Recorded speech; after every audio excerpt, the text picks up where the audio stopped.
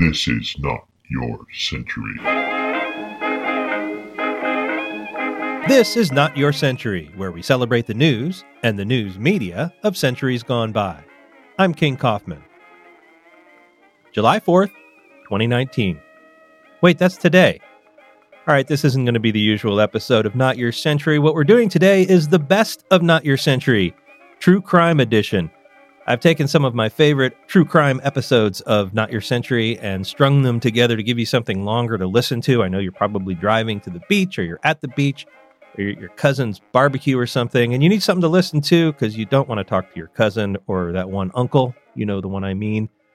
So I hear true crime is big in podcasting, and these are some of my favorite stories that I've come across in the first few months of Not Your Century. We're going to do the same thing tomorrow, the best of Not Your Century, a longer episode.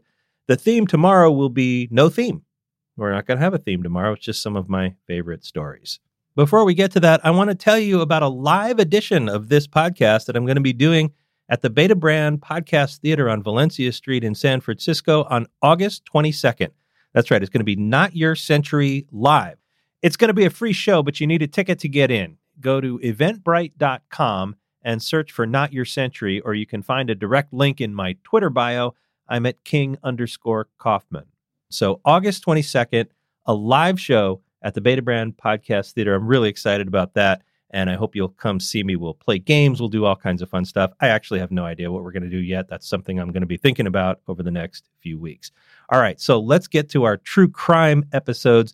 A little bit of housekeeping. You know that opening that you just listened to at the beginning of every episode of Not Your Century, and then there's also the rigmarole at the end about subscribing and all that. You're not going to have to listen to that in between each of those episodes. I cut those out, so it's just the episodes themselves, but I will jump in and kind of introduce each episode, and I won't be as long-winded as this, I promise.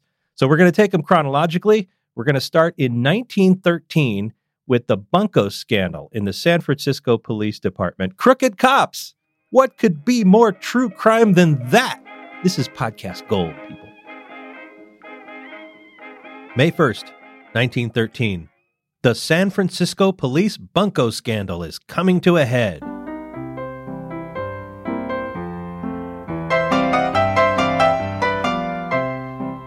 Bunko's an old school word that doesn't get used enough anymore. It refers to grift, con artists, those scam emails you get. That's bunko. There was an Italian bunko ring operating in North Beach.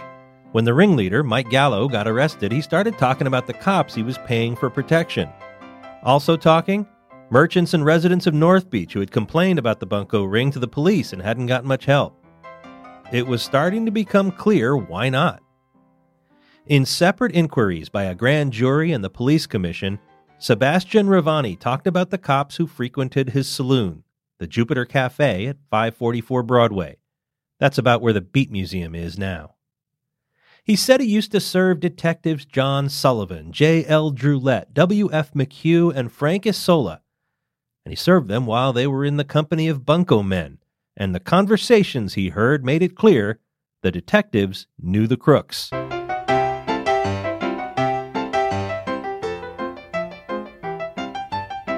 Also, while the cops were visiting the resort, that's what the Chronicle called the bar, a resort, there was gambling happening right out in the open.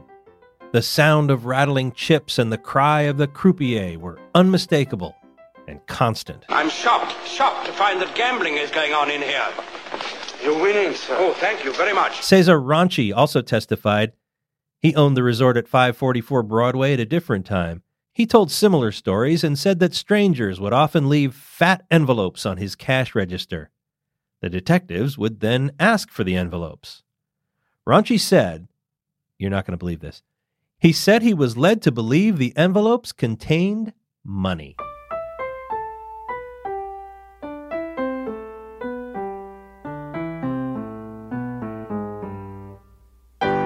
The police, for their part, laughed at the idea that they'd accepted bribes.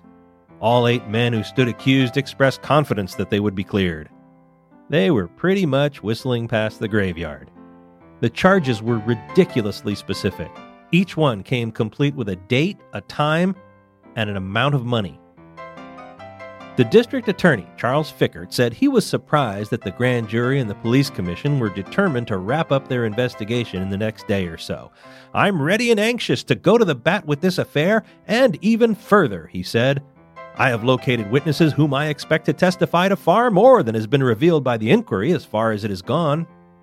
Fickert may have been a little jealous. He made sure to point out that he was the one who began the investigation into the bunko ring and the allegations that the police were on the take. The officers were all suspended from the force, and some of them ended up doing some time in county jail. One of the detectives, Frank Isola, was sentenced in June to 5 years in Folsom Prison. It's terrible to see the officers sworn to protect the city succumb to the temptations of the criminal underworld, and it's almost as bad that nobody says bunko anymore.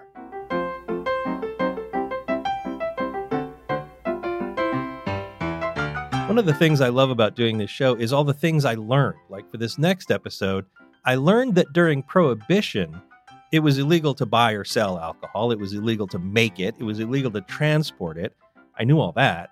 But what I didn't know is it was not illegal to own it, to possess it, or to drink it. So it was a little different than the drug laws today. What that means is that whatever liquor you had on hand when Prohibition took effect, it was okay to keep it, and it was okay to drink it. And so rich people stockpiled liquor before Prohibition kicked in. And what that meant was that once Prohibition was in effect, if you weren't a rich people and you didn't have a storehouse of booze, there were 3 ways to get it. You could make some, you could buy some off of somebody who had made some or imported some illegally, or you could steal it from a rich person. All 3 of those things were illegal. You might go to jail for any of them, but only one didn't cost you any money. That was stealing it from the rich person. So if you were thirsty and not rich, you might want to look to your friendly neighborhood rich person who probably had a big pile of booze in the basement.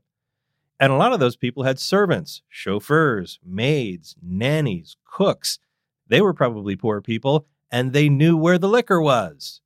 So you have motive, you have opportunity, and you have our next story, which comes out of Menlo Park in 1922. The big story in the Chronicle on March 4th, 1922. There was a $25,000 liquor robbery in Menlo Park. That's about $375,000 today. 100 cases of rare whiskey and other alcoholic drinks. This is 3 years into Prohibition. It was all at the Frederick McNear Mansion in Menlo Park, which is still there. It's at 60 Parkwood Drive. Please don't disturb the residents. The residents at the time were the Hart family. Mr. McNear was in Cairo, in case you're wondering. Julian Hart was the man of the house, and he says that the chauffeur, George Gorsole, known as Tony to his friends, well, Tony was one of the bandit crew. There was some circumstantial evidence. They found $7,000 worth of hooch at Tony's house. Meanwhile, there was a hero to this story, or, in the parlance of 1922, a heroine, and her picture was on the front page. Mary Conway, pretty Stanford graduate and well known as an aviatrix. This is the Chronicle's description of her. She was the caretaker for the Hart children, and all anybody could talk about after the robbery was how she'd been so brave and kept her cool. It was nothing, she declared modestly. I'm extremely nervous over the excitement created now that it's all over, but at the time it happened, I made up my mind to keep my wits about me. And she really did, too. The robbers wanted to lock her in the cellar, but she pleaded with their leader, who she described as a well-bred sort of chap. She says he courteously asked her to keep quiet, and she agreed. The robbers were partaking in the booze as they were stealing it, and in Mary's words, they got merrier.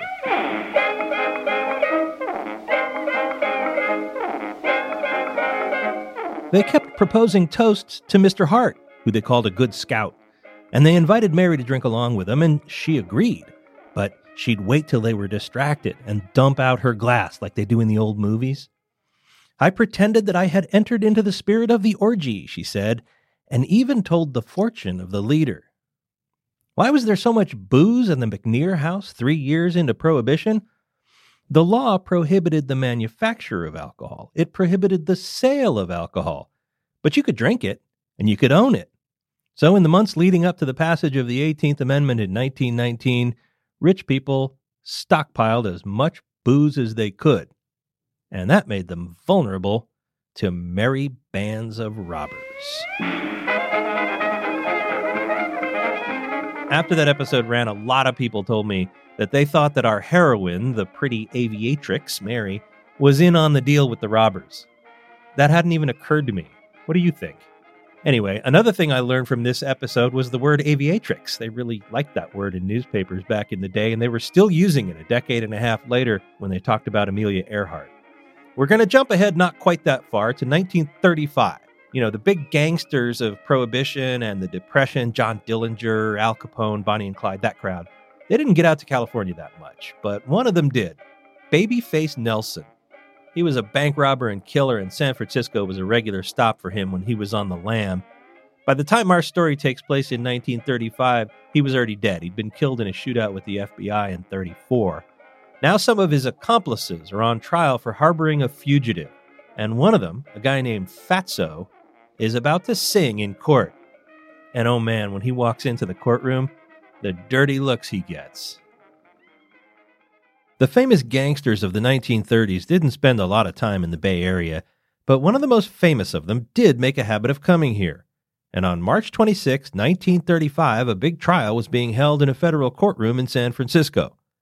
9 people stood accused of harboring a fugitive named Lester Gillis, alias George Nelson. It apparently wasn't a good idea to say it to his face, but America knew this bank robber and killer as Babyface Nelson.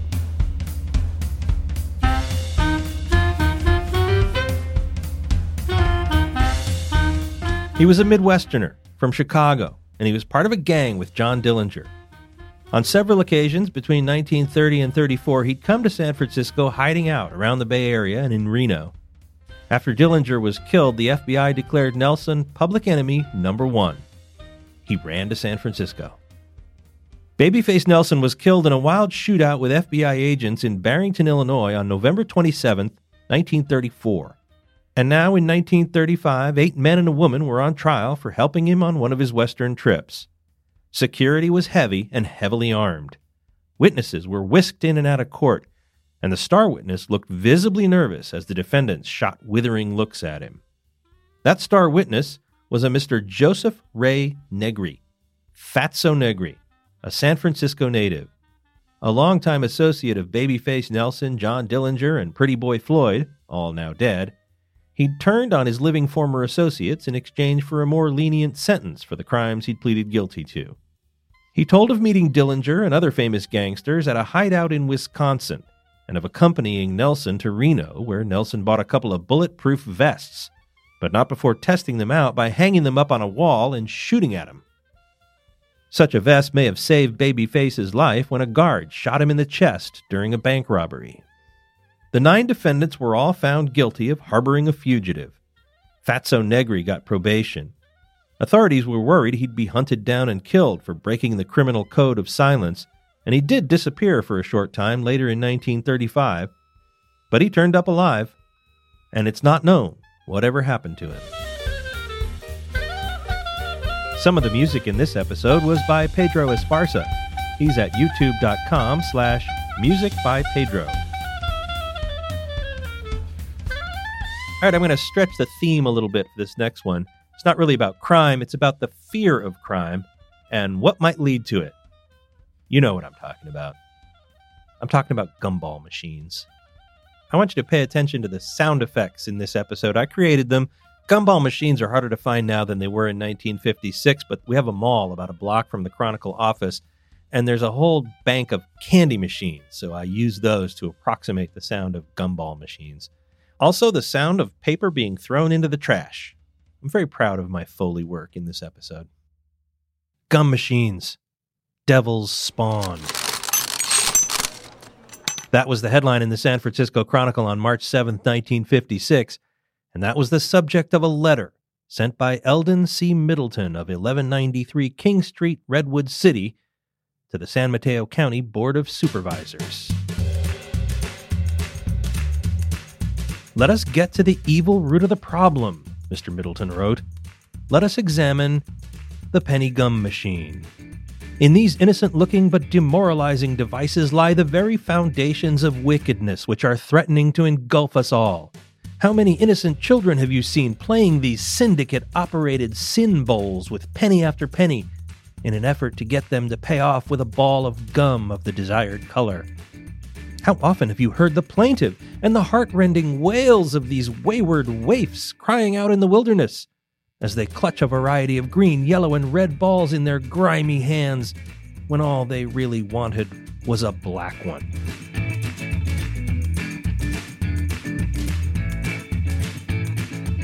Here, gentlemen, is the real source of all of society's ills. The foundation has been laid for bigger and more exciting play, for pinball machines, slot machines, canasta, and even Scrabble. Junior is on his way to a life of corruption, and from this road there is no turning back. The decadent die has been cast.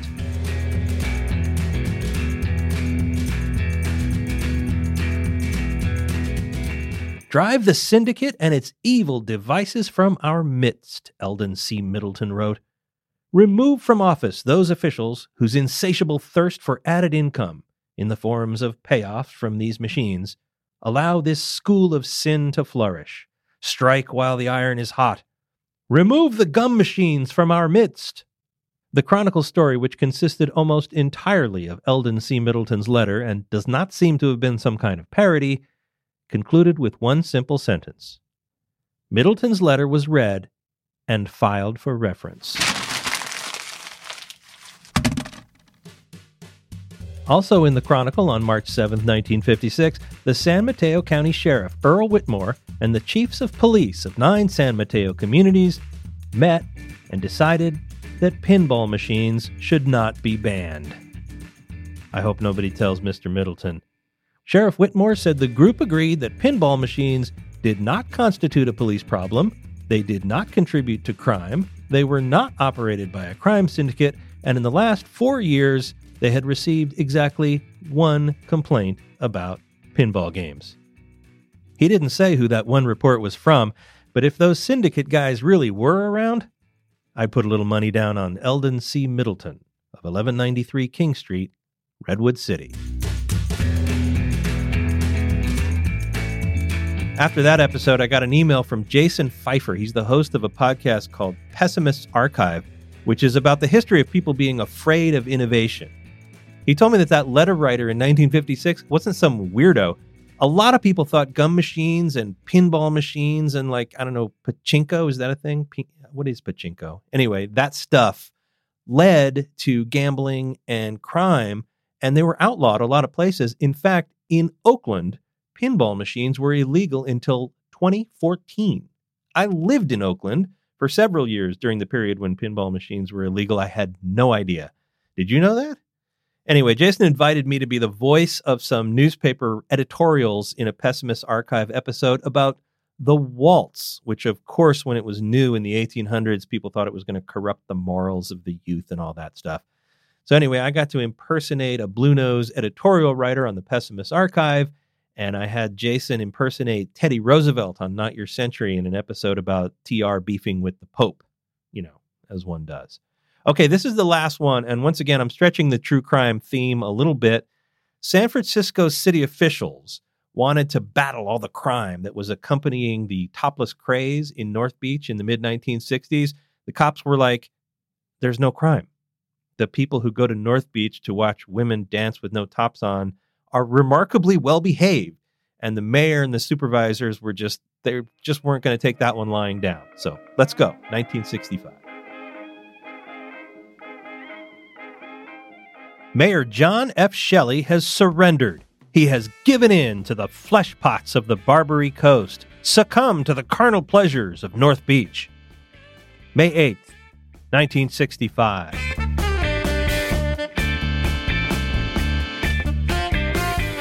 John F. Shelley was a straight-laced union official turned politician who served for 15 years in Congress before being elected mayor.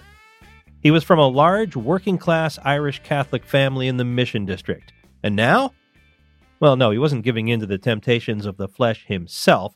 He was surrendering in the fight against topless entertainment in North Beach. Mayor Shelley wanted everybody to know that he wasn't against fun. He'd said that. I want it clearly understood that this administration is not against fun in San Francisco. Fun is part of our city's heritage. But he thought this new phenomenon of topless dancers like Carol Doda at the Condor Club was a bit much, that bare breasts and suggestive movements added up to obscenity. It's not like this was just John F. Shelley's point of view. He was getting pressure from business, Chamber of Commerce types, religious and civic organizations, and the San Francisco Examiner, owned then by the Hearst Corporation, which now owns the Chronicle. The objections weren't just on moral grounds, but practical ones. Topless joints attracted the dregs of society, criminals and perverts, and that led to a rise in crime.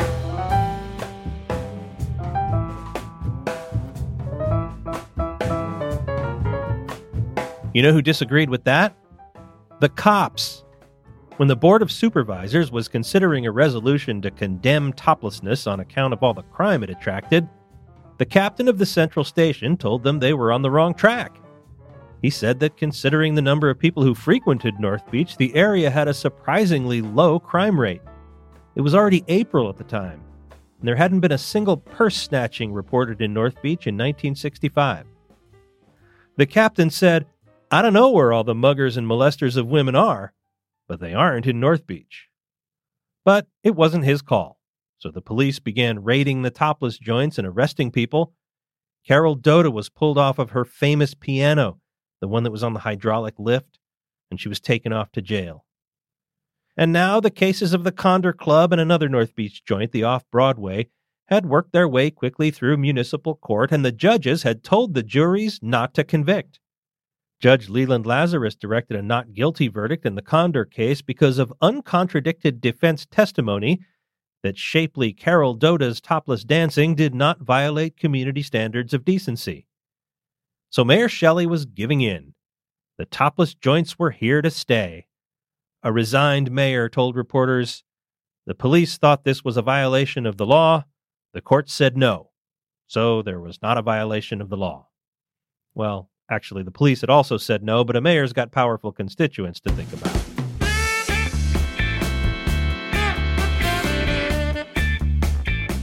The Condor and the Off-Broadway swung back into business with abandon. They weren't the only topless joints that had been raided in April, and the others were going to play it a little more cautiously while their cases were still pending. But, as the mayor acknowledged, the writing was on the wall.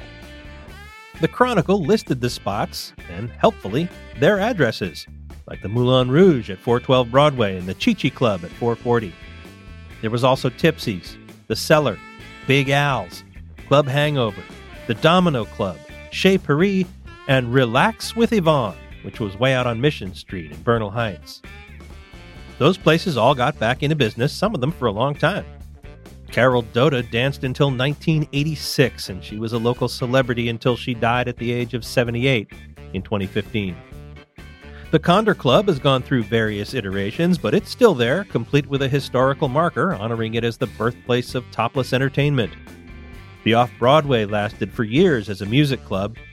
Big Al's still has its iconic sign of the gangster with the machine gun, but it's a cigar store now, which the city ought to look into. You know what kind of people smoke cigars? Some information in this episode came from a book that I really like. It's called This Date in San Francisco by John C. Ralston. And that's the special true crime edition of Not Your Century. Thanks for joining me, and I'll see you tomorrow with another very special Best of Not Your Century episode. The theme will be No Theme. And don't forget, August 22nd, a live version of Not Your Century at the Beta Brand Podcast Theater on Valencia Street. Ticket information, they're free, but you do need a ticket to get in. You can get it at eventbrite.com. Search for Not Your Century, or you can just go to the direct link in my Twitter bio at king_Kaufman, and I'm sure I'm going to be tweeting a lot about it between now and August 22nd. All right, more Best of Not Your Century tomorrow. Until then, we now return you to your century.